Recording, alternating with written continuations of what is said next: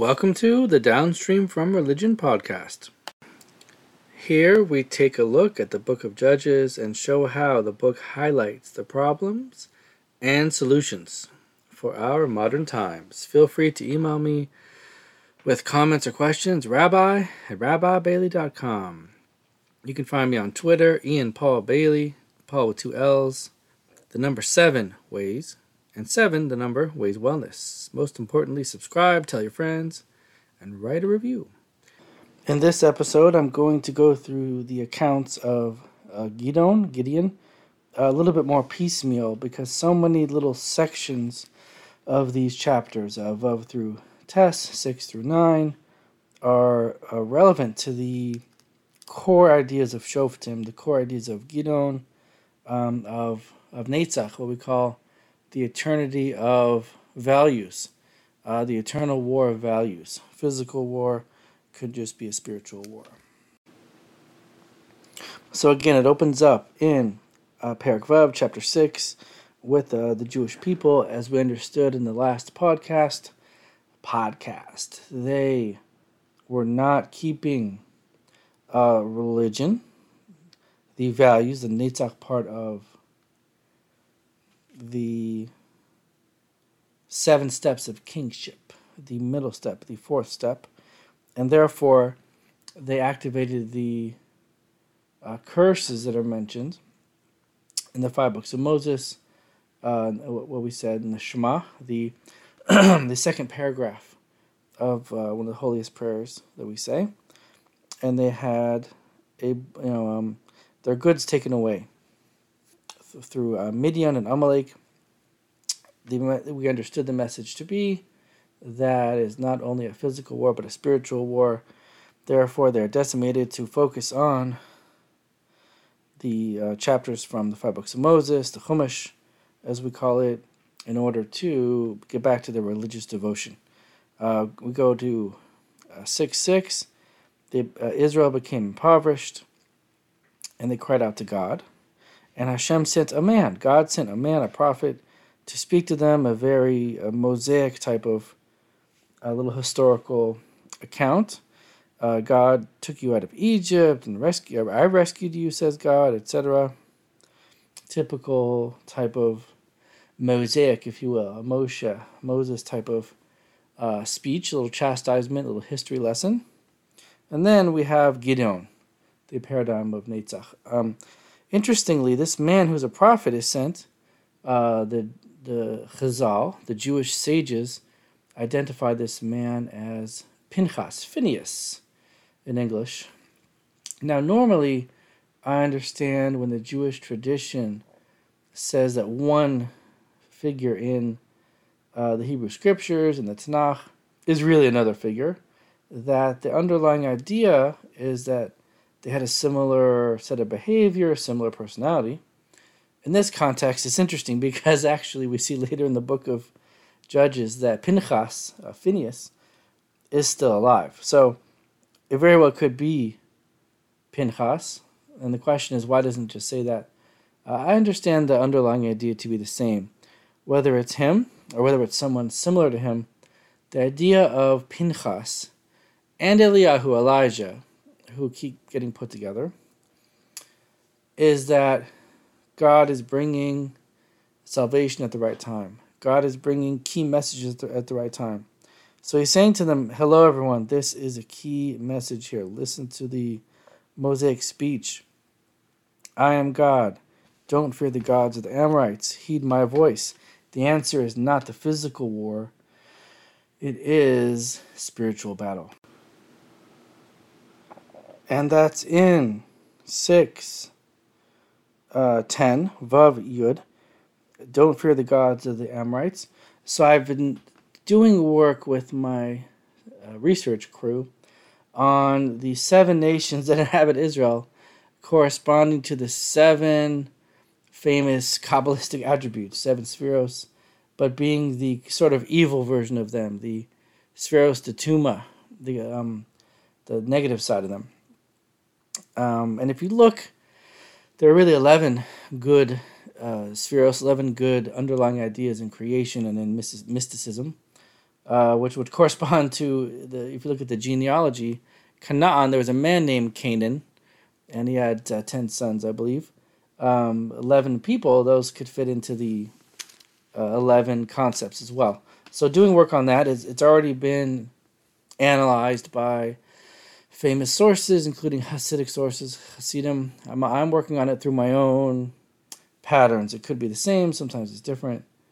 So here, interestingly, he's saying don't listen to the gods of the Amori, the Amorites, and the Amorites actually match up with the third attribute, the Tiferet, the symbolism, metaphor type of idolatry. So it can make a lot of sense here. As we're moving from step 3 to 4, we're saying, ditch step 3, which are basically evil metaphors and brainwashing, which is very prevalent in idolatry, and come with me to the 4th step, analysis, information, not metaphor. Get away from this right brain, abstract, easily brainwashed type of thinking, and move towards study and analysis. That's actually quite a beautiful transition here. Okay, let us continue. So the angel of Hashem came. I apologize if English is not great for this audience. You prefer the Hebrew. I will try to juice darshan the Hebrew, expound on the Hebrew. I'm also trying to record one podcast for Jewish audience and non-Jewish audience. I'm just trying to get this out here during the holy festival of Sukkos, the booths.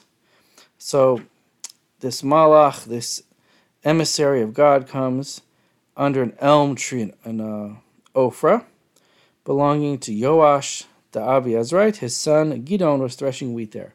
Okay, so initially the elm tree is very reminiscent of, it says that Abraham was near the elms. So I'm just going to throw this out there.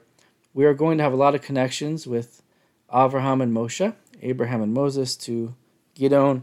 Again, I think Gidon was the paradigm here for a Moshe and Moses type figure, not as much the studying aspect, but the faith and the belief and the action aspect of what we call Netzach, we call bringing eternal values to the world.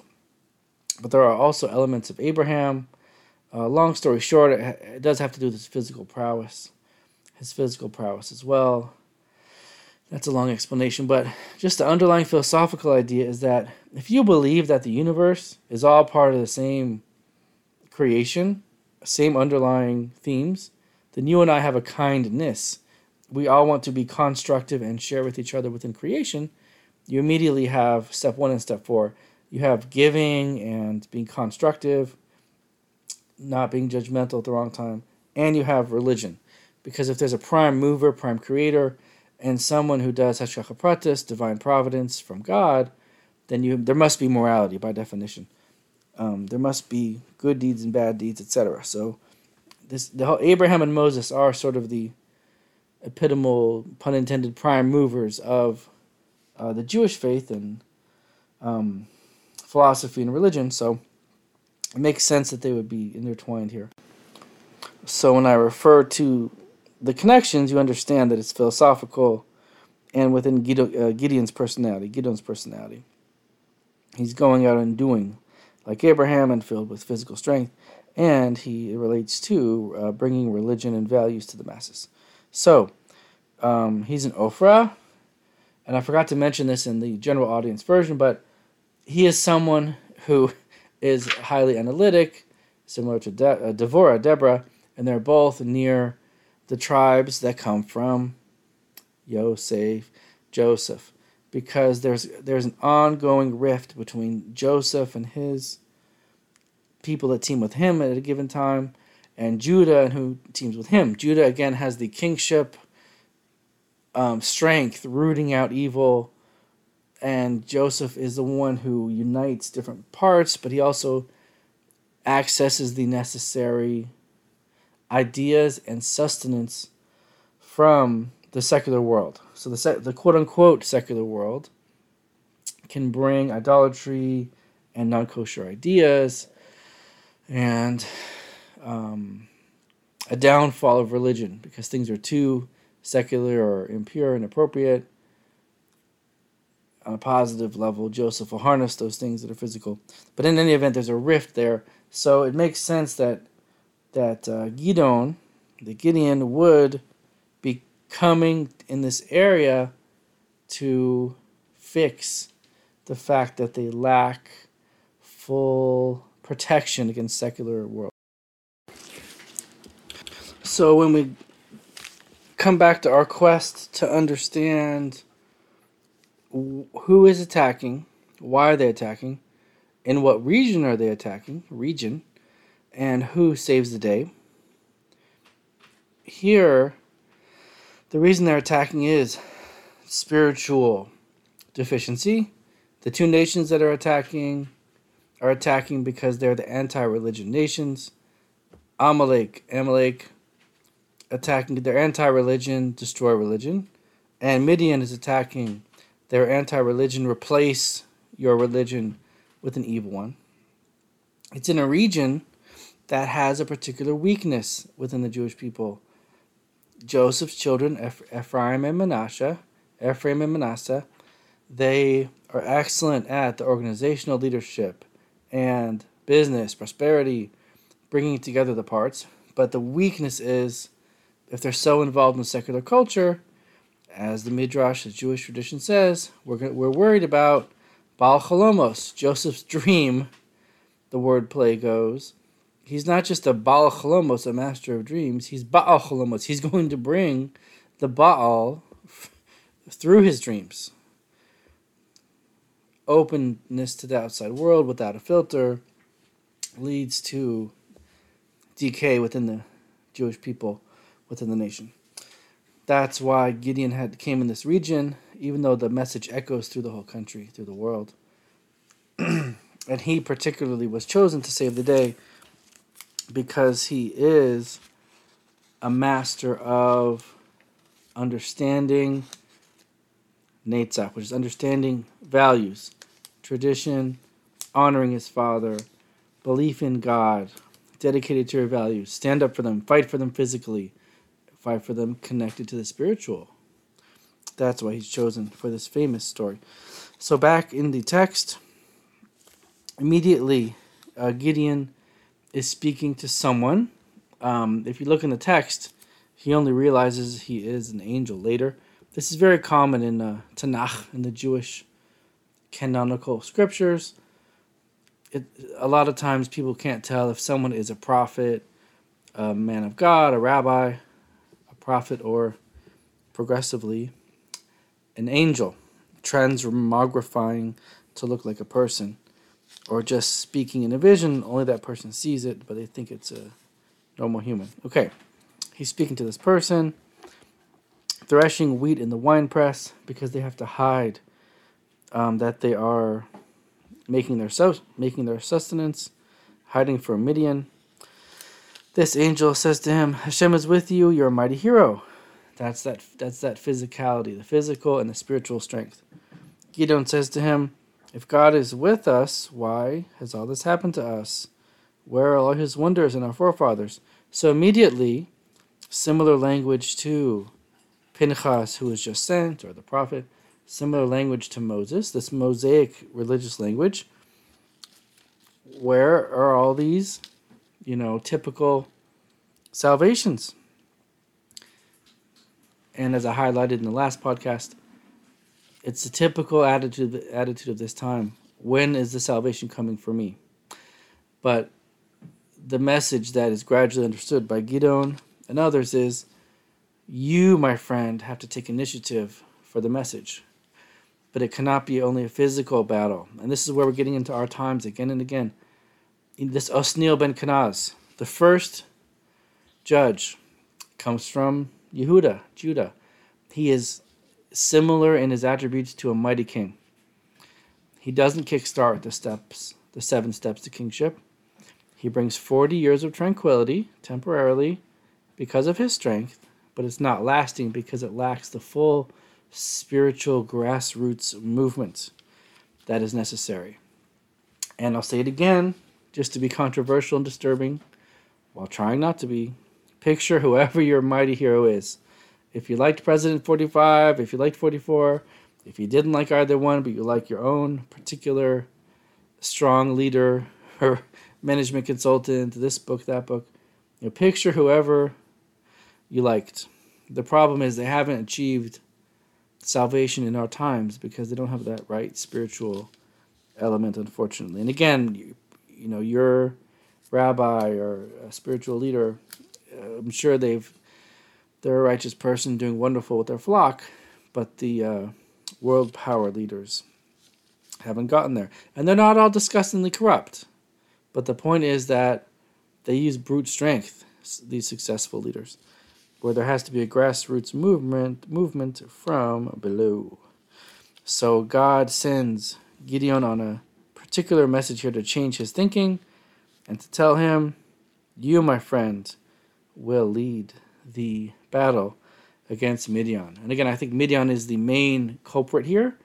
Very often powerful communists or totalitarianists, which is really what idolatrous leaders are, mind control. They send anarchists to do their bidding, which is Amalek here. So the main foe is Midian, the anti-religion. God will send Gideon to save the day. But Gideon says, I beg of you, how will I save Israel? My 1,000 is the smallest in Manasseh. They used to divide up the country into smaller groups. I am the youngest in my father's house. Vanochi hatzar bebeis avi.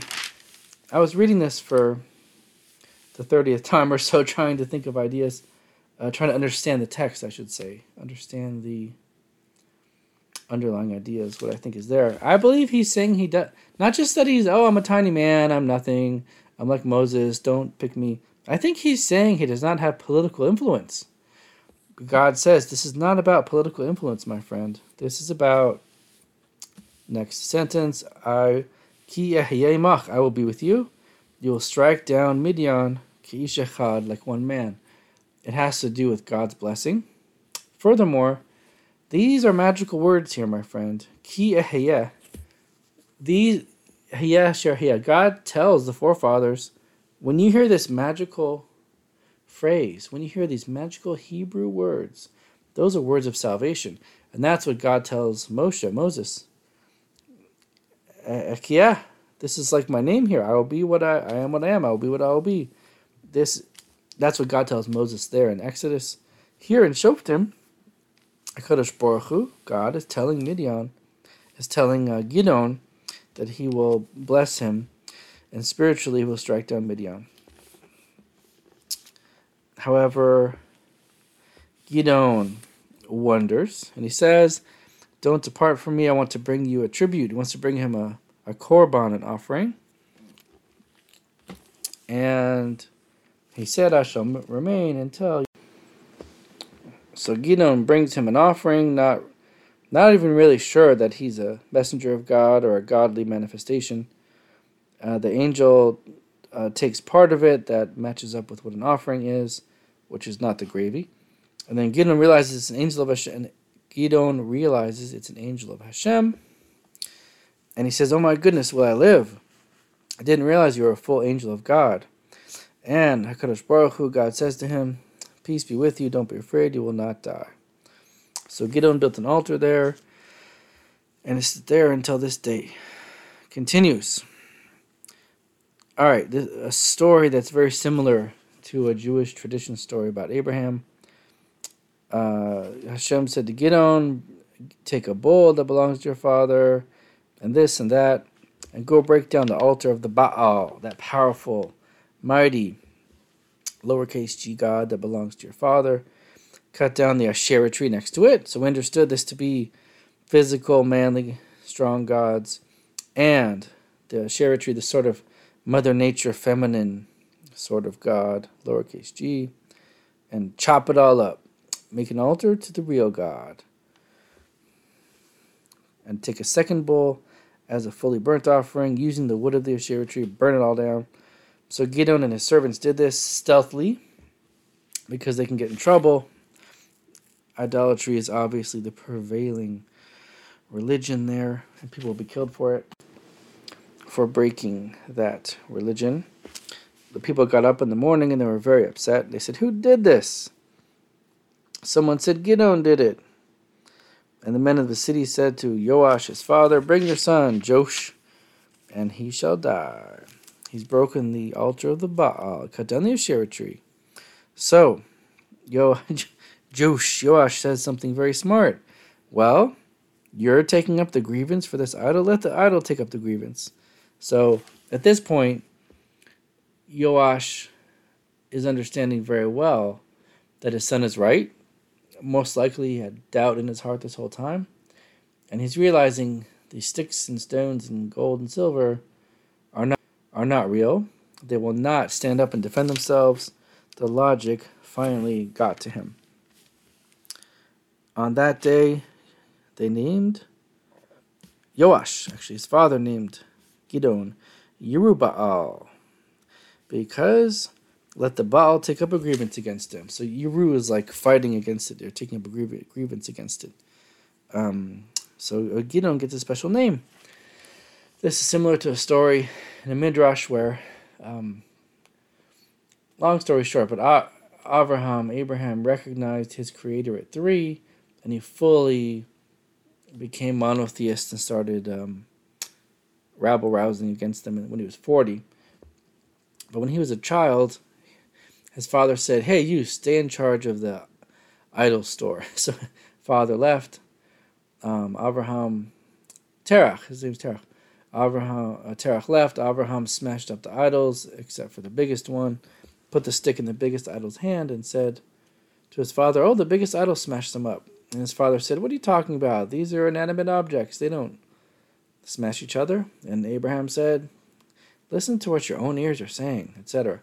So this is, again, a connection of a connection of Gideon to Abraham and Moshe, Abraham and Moses. So next is this big battle. All of Midian and Amalek gather, and the people of the east. These are the Bodedim, Shodedim. These are the desert nomad plunderers gathered from the east. There's a whole desert there in the Jordan River, and they encamped. The spirit of Hashem clothed Gideon. So he blew the shofar. His whole family nearby of Aviezer was mustered after him. They came. They sent messengers to Manasseh, and they came. Messengers to Asher, Zebulun, Naphtali, and they came. Now remember, these are the Joseph tribes who have weakness, and these are tribes from the north who were negligent in fully conquering cities up north, and that had to do with money. So we're trying to forsake the money and remember that the Word of God, the spirituality, is what's important. And that's one of the reasons why curses of poverty and destituteness come when people don't properly engage in spirituality. We have to remember what's important. Gideon said to God, "If you want to save Israel through me, as you spoke," he put out a piece of wool on the threshing floor. So let's understand Gideon's asking God for signs through the lens of Malbim, who was passed away, contemporary writer and analyzer, analyzing the text as, I'm going to say literature. Obviously, I mean high-level textual analysis, comprehensive, as people do in modern times, but keeping it kosher. So here he understands Gideon not testing God's ability. That's not, Sadi Gaon, people say that's not appropriate. God has the ability. But the first test here, that dew will cover the fleece, and then the second test, that it will be dry, means that Gideon knew his town started to do repentance, and he knew that he had good zuchus, good merit, that God can bring blessing upon him, but he wasn't sure if Israel was righteous enough to receive merit from God. So the dew covering the fleece represents that Israel had merit to receive the miracle. And then just in case Israel did not have merit or lost it, if the fleece is dry, it represents that they are dry from zuchus, from spiritual merit, but he himself was still full of merit, and he would win, and that's what God did. God showed him that Israel has merit, and he has merit, and they were going to win.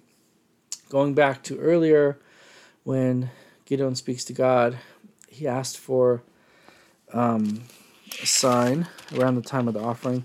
So Malbim understands that to mean that it has to do with blessings and curses.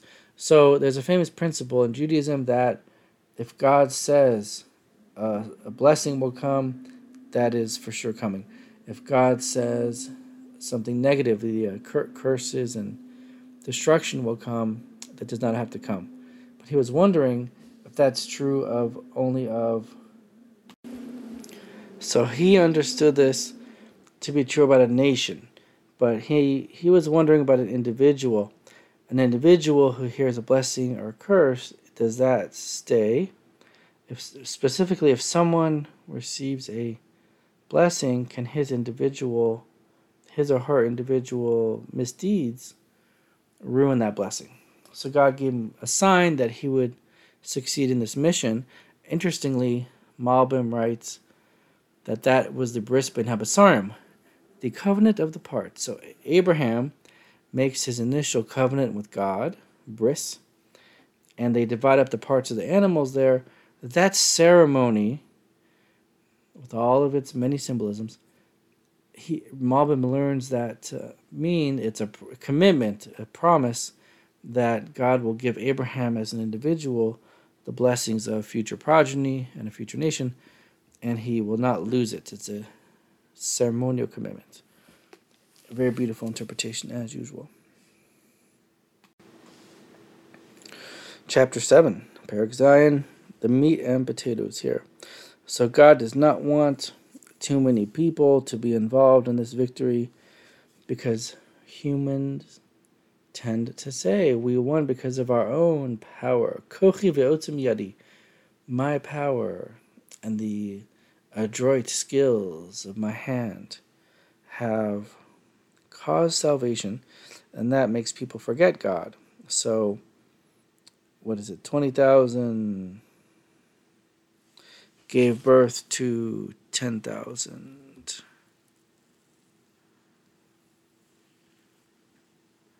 Yep, 22,000. Go. And there's 10 less. They have this whole test where they go down to the water. The people who kneel or lap their tongue like a dog, they're not appropriate for this mission. Only 300 men. We don't want people who act like animals. We don't want people who are used to bowing to idolatry. We need 300 men. They will deliver. Okay. They took shofars, the ram's horn, to blast. And they came with Gideon. Interestingly, Gideon has another sign. Someone has a dream over here that the metaphor is Israel will beat them. So Gideon is happy that this idolatrous soldier has had a dream that the Jews will beat them. He divided the 300 men into 3 companies and put into their hands shofars, empty jugs, and torches. He said, imitate me, so they stand on the side of the camp. When he blows the shofar, they blow the shofar, and they say for Hashem and for Gideon. Very reminiscent of Hashem and Moshe. Though they believed in God and Moses, putting them together.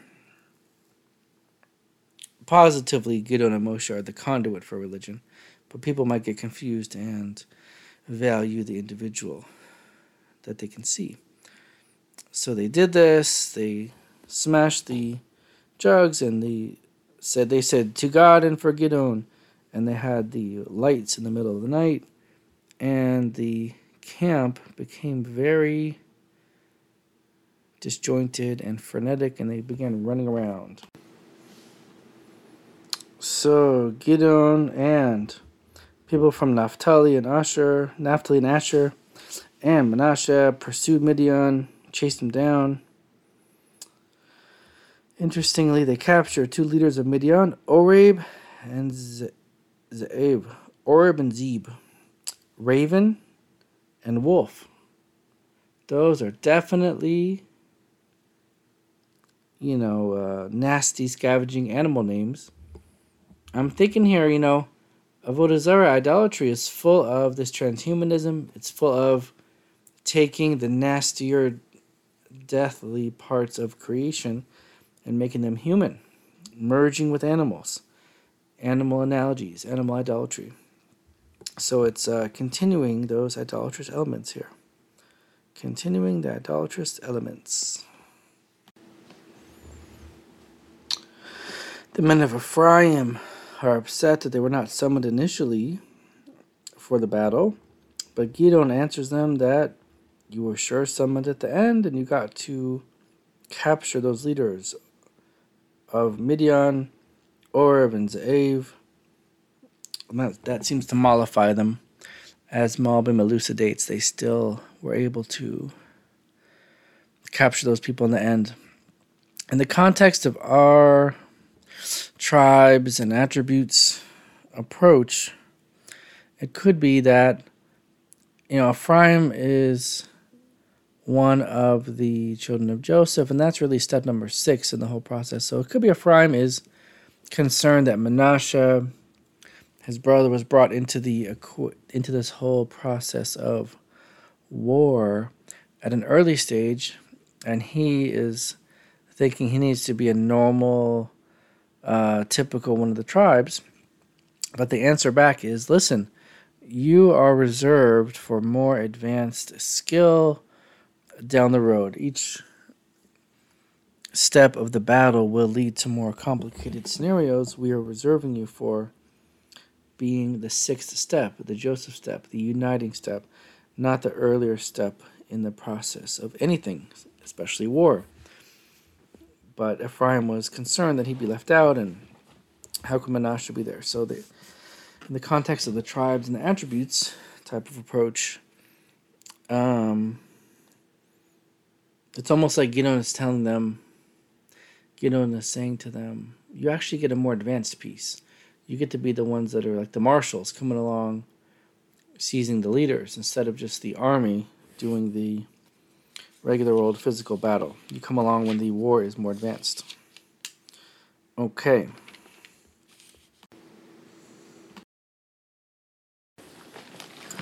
Another way to look at this Ephraim and Manasseh issue is that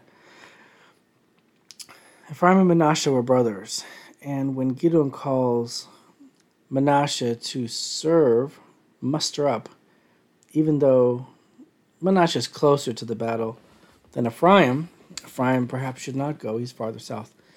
It's only natural that brothers would have jealousy, of course, in our normal everyday life we see this, but not to denigrate Ephraim, but perhaps he had a noble spirit that he wanted to help. This tribe wants to help, and they wish they were called as well. They would say, hey, Gideon, why don't you call us too? Like our brother was called. Our brother's right nearby. It's a high order sibling comparison to each other. But Gideon says, no, you got to arrest the high level evil of what is our transhumanists, and the people of Ephraim do not answer back. Okay, so then an interesting incident. Gideon arrives at the Yarden, this Jordan River. They're about to cross outside of the land of Israel. The 300 men are still with him. They're exhausted. He comes to a place called Sukkos, and then Penuel. So the people at Sukkos, hey, give us bread, and let us rest. We're exhausted. Give us bread. He's pursuing Zevach and Salmuna. So I want to mention Zevach means like an offering, and Salmuna, Tzel is shade, and Muna means restraint. Very likely linked to Avodah Zarah, the darkness and restriction, being tied up perhaps. So those are definitely idolatrous names as well, along with the raven and the wolf. Those are kings of Midian. But the leaders of Sukkot said, are they already in your hand that we should give you bread? So when Gideon says, when I come back, I will thrash your flesh with desert thorns and briars, it seems like a strange and harsh punishment. Similarly, in Penuel, he asked them for food, unspoken here, and they said, similarly to answer them, so he said, when I return to this place, I will break down this tower. So it's interesting that he feels the need to punish them so harshly, and why did they not give those simple humanistic gifts? I believe an approach is as follows. Continuing with our Netzach, with our eternal values thread, Gideon very clearly saw the need for adherence to Jewish law and values, the Netzach, the eternal values. And the people of Sukkos are saying, they are not recognizing the spirituality of the moment. They're saying, you're pursuing 15,000 men, you're only 300. Perhaps they didn't hear about the victory earlier. Perhaps they don't have such a belief, a faith that they're supposed to revive through Gideon at this moment. When they're saying there's 15,000 of them, 300 of you, should we give you bread? Are they already in your hand? No, they're not in your hand. You're fighting against a big tribe. And the same thing for the people in Sukkos. Gideon says that he must punish them. So perhaps the punishment of the thorns and the thistles is that, when people are in trouble, they cry out to God. And when people are supposed to be punished with pain when they do sins. God gives us mercy. We're not always punished. We want to have a higher order level of service to God through choice, just as we provide for children, the positive discipline method. We want to offer people higher level choices and planning before there's punishment. But unfortunately, the lower level service of God is fear and punishment, which is really the beginning of the whole section in chapter 6, Perek Vav. They did not listen to God, therefore they must have their bounty pillaged, to wake them up. So if Gideon is punishing them through divine inspiration or knowledge, doing the right thing, that's possibly the punishment, even though it's harsh in our times. And perhaps we have to accept that these Shoftim are not perfect leaders. I just coincidentally, Jewish synchronicity, Hashgacha Pratis, divine providence, I was studying the Agada, the homiletic expoundations on the book of Koheles, Ecclesiastes, which is read on the holiday we're in now. It's 9/26/21.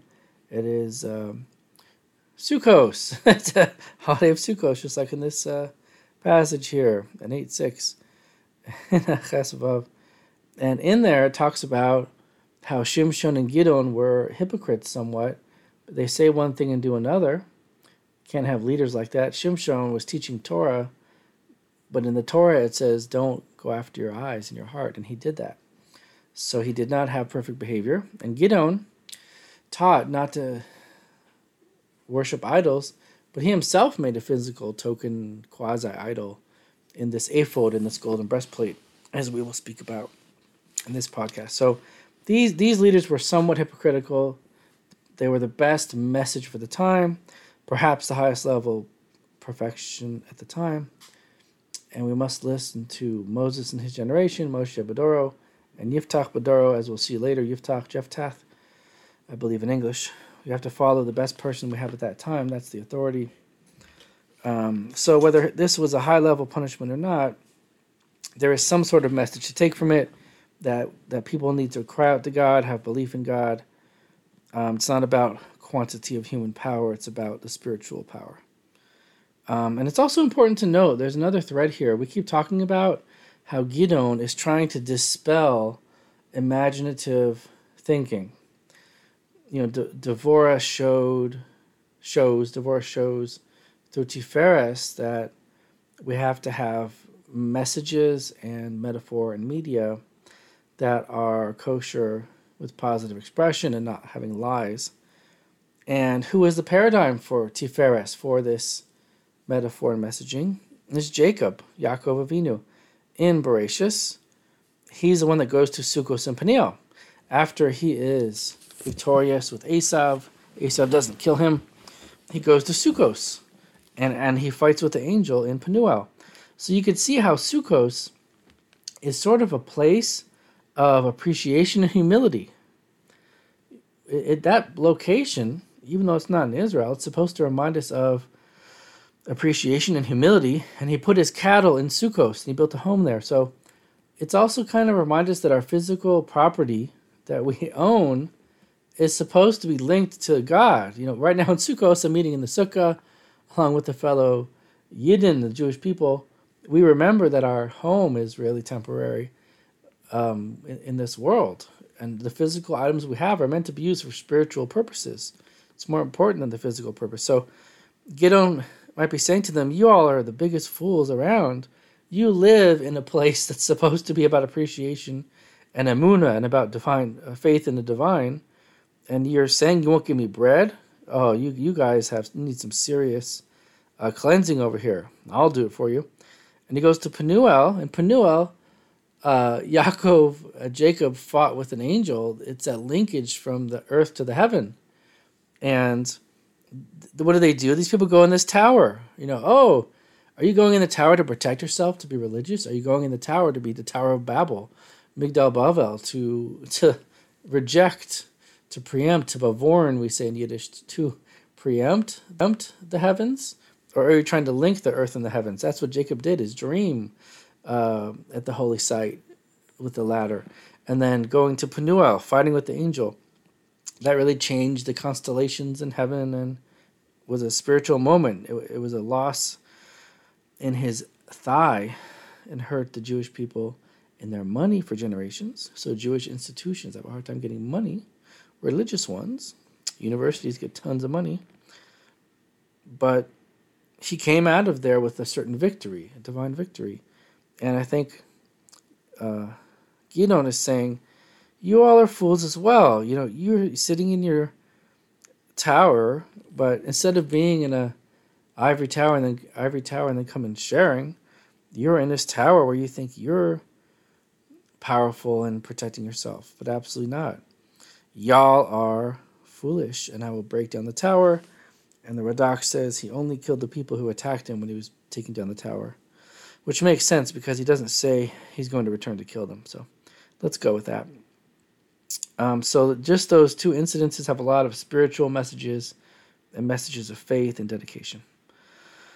Finally, he ends up killing the evil Zavach and Salmona. And another interesting thread, Gideon has this young man with him named Yeser, and that is actually one of Jethro's names. We keep mentioning Yisro, Jethro, and his people, so I think this was a Jewish person here, but interesting thread that these people who are sort of Josephites from the Yesod, these sort of dynamic Josephite type of people, as Jethro, one of his names is Jether, and this could have been that type of person. He doesn't go and kill the evil person. He's young, so Gideon has to slay him to do the commandment of removing evil from your midst. He punishes those people in Sukkos and in Peniel, and in a very Gideon-like fashion, the men of Israel said, "Rule over us, you, your son, and your grandson, for you have saved us from the hand of Midian." They're not quite getting the message. They see the physical victory. They're forgetting the spiritual one. But Gideon says to them, "I shall not rule over you, nor shall my son rule over you. Hashem shall rule over you." This is why he was chosen from the beginning, to remind the world that it is a spiritual battle that we're always in. And that's why Netzach, the attribute of the eternal fight for values, relates to Moses, because Moshe kept bringing the law to the people and reminding them about the law and spirituality and faith, raising his hands to the heavens to beat Amalek. But Gideon does not totally vanquish the evil. He asked them to remove their nose rings because they were Ishmaelites. So it's interesting to note Ishmaelites and Midian. It's overlapping. It's like a Venn diagram, as it says with the sale of Joseph. It calls them Ishmaelites. It calls them Midianites, and he has them remove the noses, and he has them remove their crescents. So these were, Arabic people, so to speak, long before Islam. Similar ideas and customs and metaphors. So, but again, they were not the anti-idolatry Muslims of the past 1400 years. They are idolatrous nation, anti-religion, replacing it with the idolatrous religion. So Gideon realizes these people don't quite get the message, but he says to some of them, at least give me your gold. We can turn it into a divine service ephod apron. But that unfortunately became a stumbling block for these people in Mokesh. It became a snare for Gideon and his household, and they turned to behave in the wrong direction. So in the part 1 of this podcast, we brought a couple of interpretations about straying after this Baalim and Baal Brith. I wanted to bring another one just to sort of tie things up here. So a lot of what's going on here, and in the subsequent chapter about Avimelech, his son, a lot of it has to do with asserting one's beliefs over other people. So why do we need to hear about Gideon's son's conflict and tragedy? This is the type of thing definitely that people would skip over when they were learning about these interesting judges like Samson and Deborah. The important message is that even though we don't like to hear the news too much, and we shouldn't, I'm a psychotherapist, I'm not just a rabbi, and obsessing over the news and tragedy in society does make us depressed. The problem is you can't avoid the impact of government in our lives. I'll just ignore the government, and it won't affect my life. It does. And as much as we can handle it, we have to get together and demand healthy leaders, proper leaders, better leaders. So the messages here really are that if someone rules out of their lineage, but they don't understand leadership and power, tragedy can come very easily. So, his son comes along and kills his other sons. There's a whole new psychology comes when people get into position of leadership. I always say to people, well, you think you'll be so benevolent when you're a leader?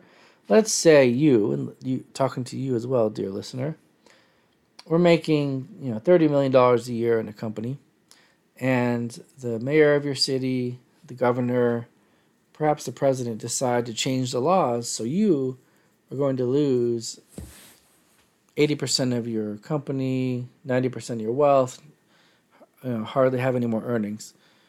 I doubt you would say, well, this is great for society, I will just step away.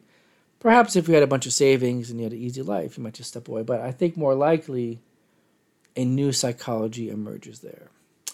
And you probably would pay for lobbyists. And you probably would begin to want to, as crazy as it sounds, pay for people to intimidate government, join together with big companies to put pressure on people, perhaps even threaten their lives. Yes, I just said that. So a new psychology emerges that make us desperate to keep our power and our money. Sort of like a new psychology emerges when people win the lottery. People win the lottery, they have hard mental challenges, mental health challenges. All of a sudden, they want more things and collections and items, and they obviously go bankrupt, as the famous studies axioms show. Sort of a new part of the brain is activated there. So here, too, when someone gets power, a new psychology emerges, and when the wrong people are in charge that are godless, idolatry will show up, as it does in the subsequent chapters here.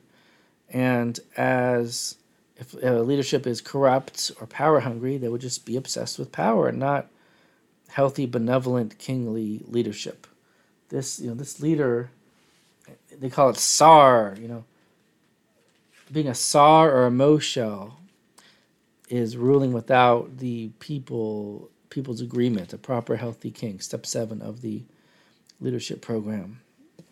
These are not proper kings and leaders. And that is really encapsulated in the name Avimelech. My father is the king. When Yitzchak, Isaac, in the book of Bereshis, Genesis, encounters Avimelech, Avimelech becomes very jealous. It's a very contentious relationship. I really think it's a paradigm for an abusive relationship. And Yitzchak, Isaac, is healthy and grows financially and moves, and Avimelech is jealous and wants to make a treaty and doesn't want to make a treaty and doesn't want to make a treaty. It's a sign of insecurity. My father is the king, but I am not the king.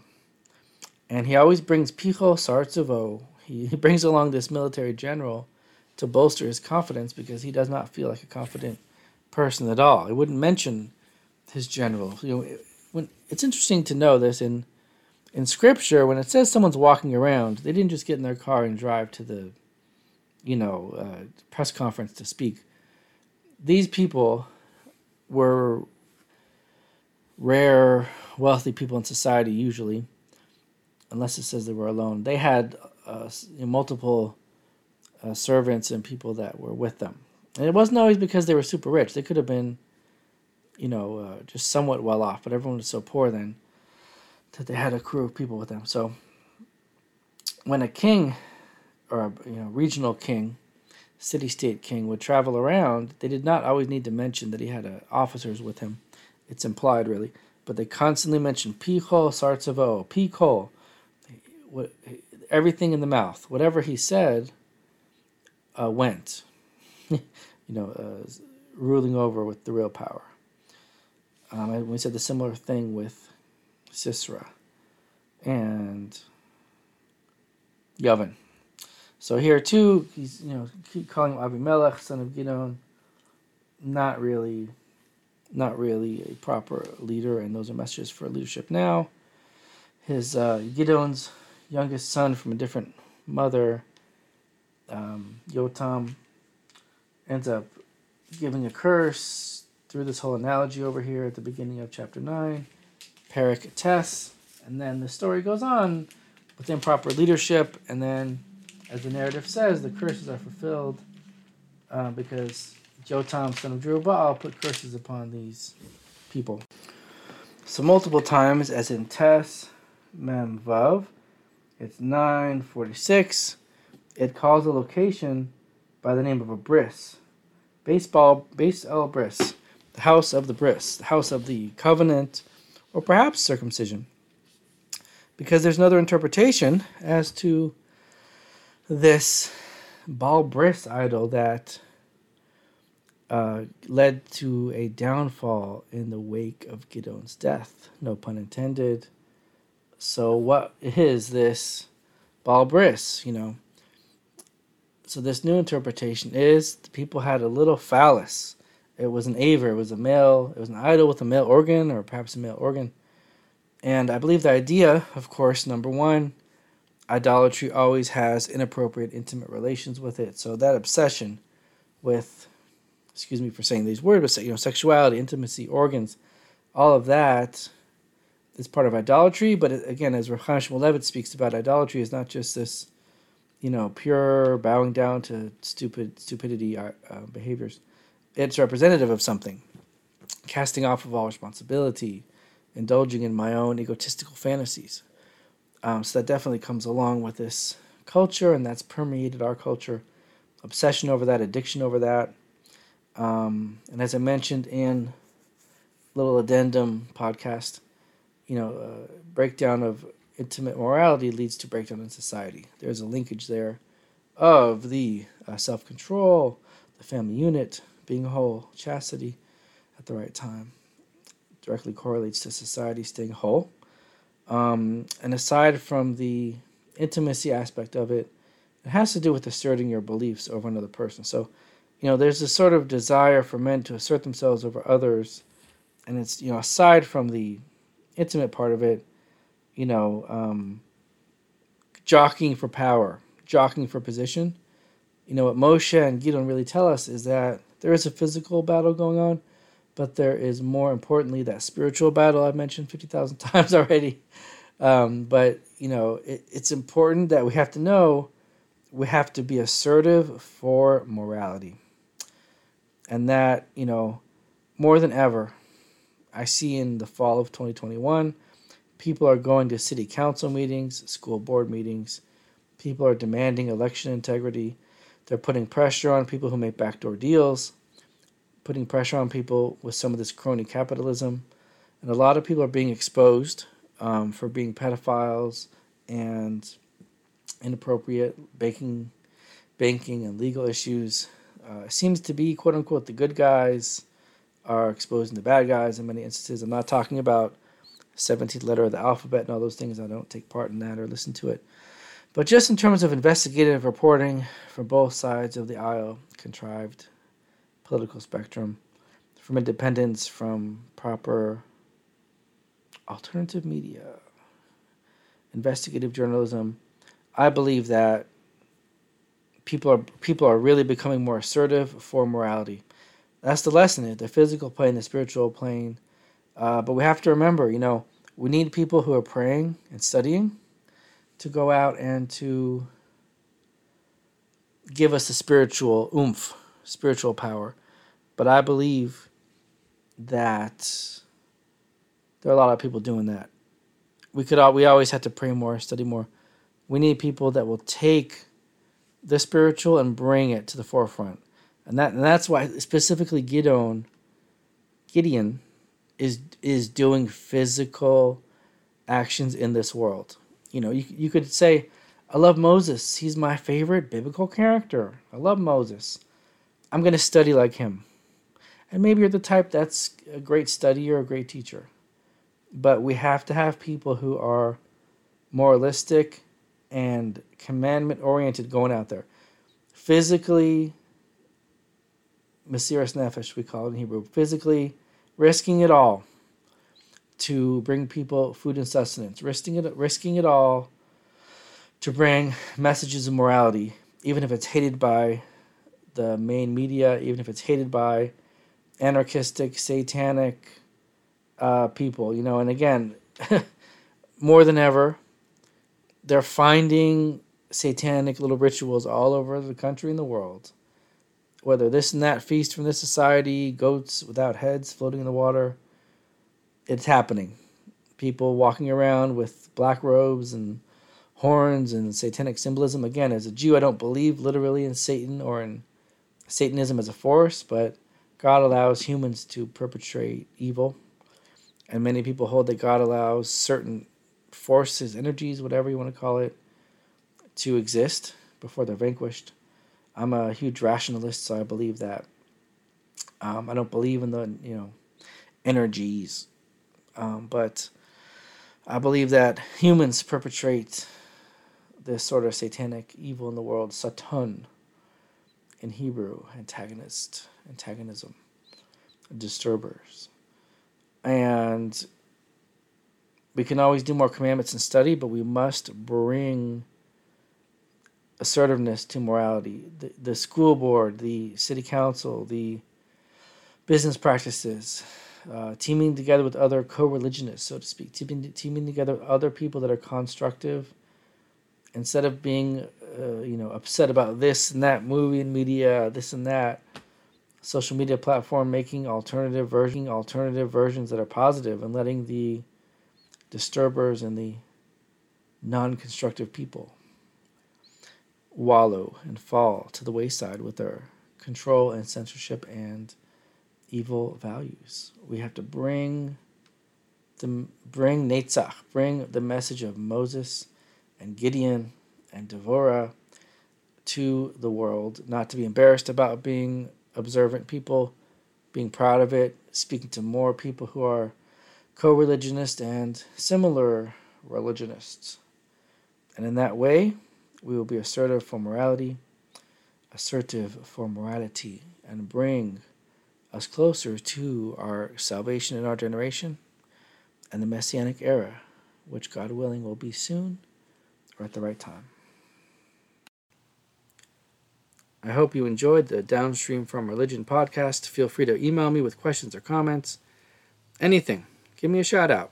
Please subscribe, tell your friends, write a review. Tweet me at Twitter, Ian Paul Bailey. Paul with 2 L's. Number 7 Ways Wellness. Find our page on Facebook. And I look forward to sharing more with you soon. This is part 1 of 2, God willing.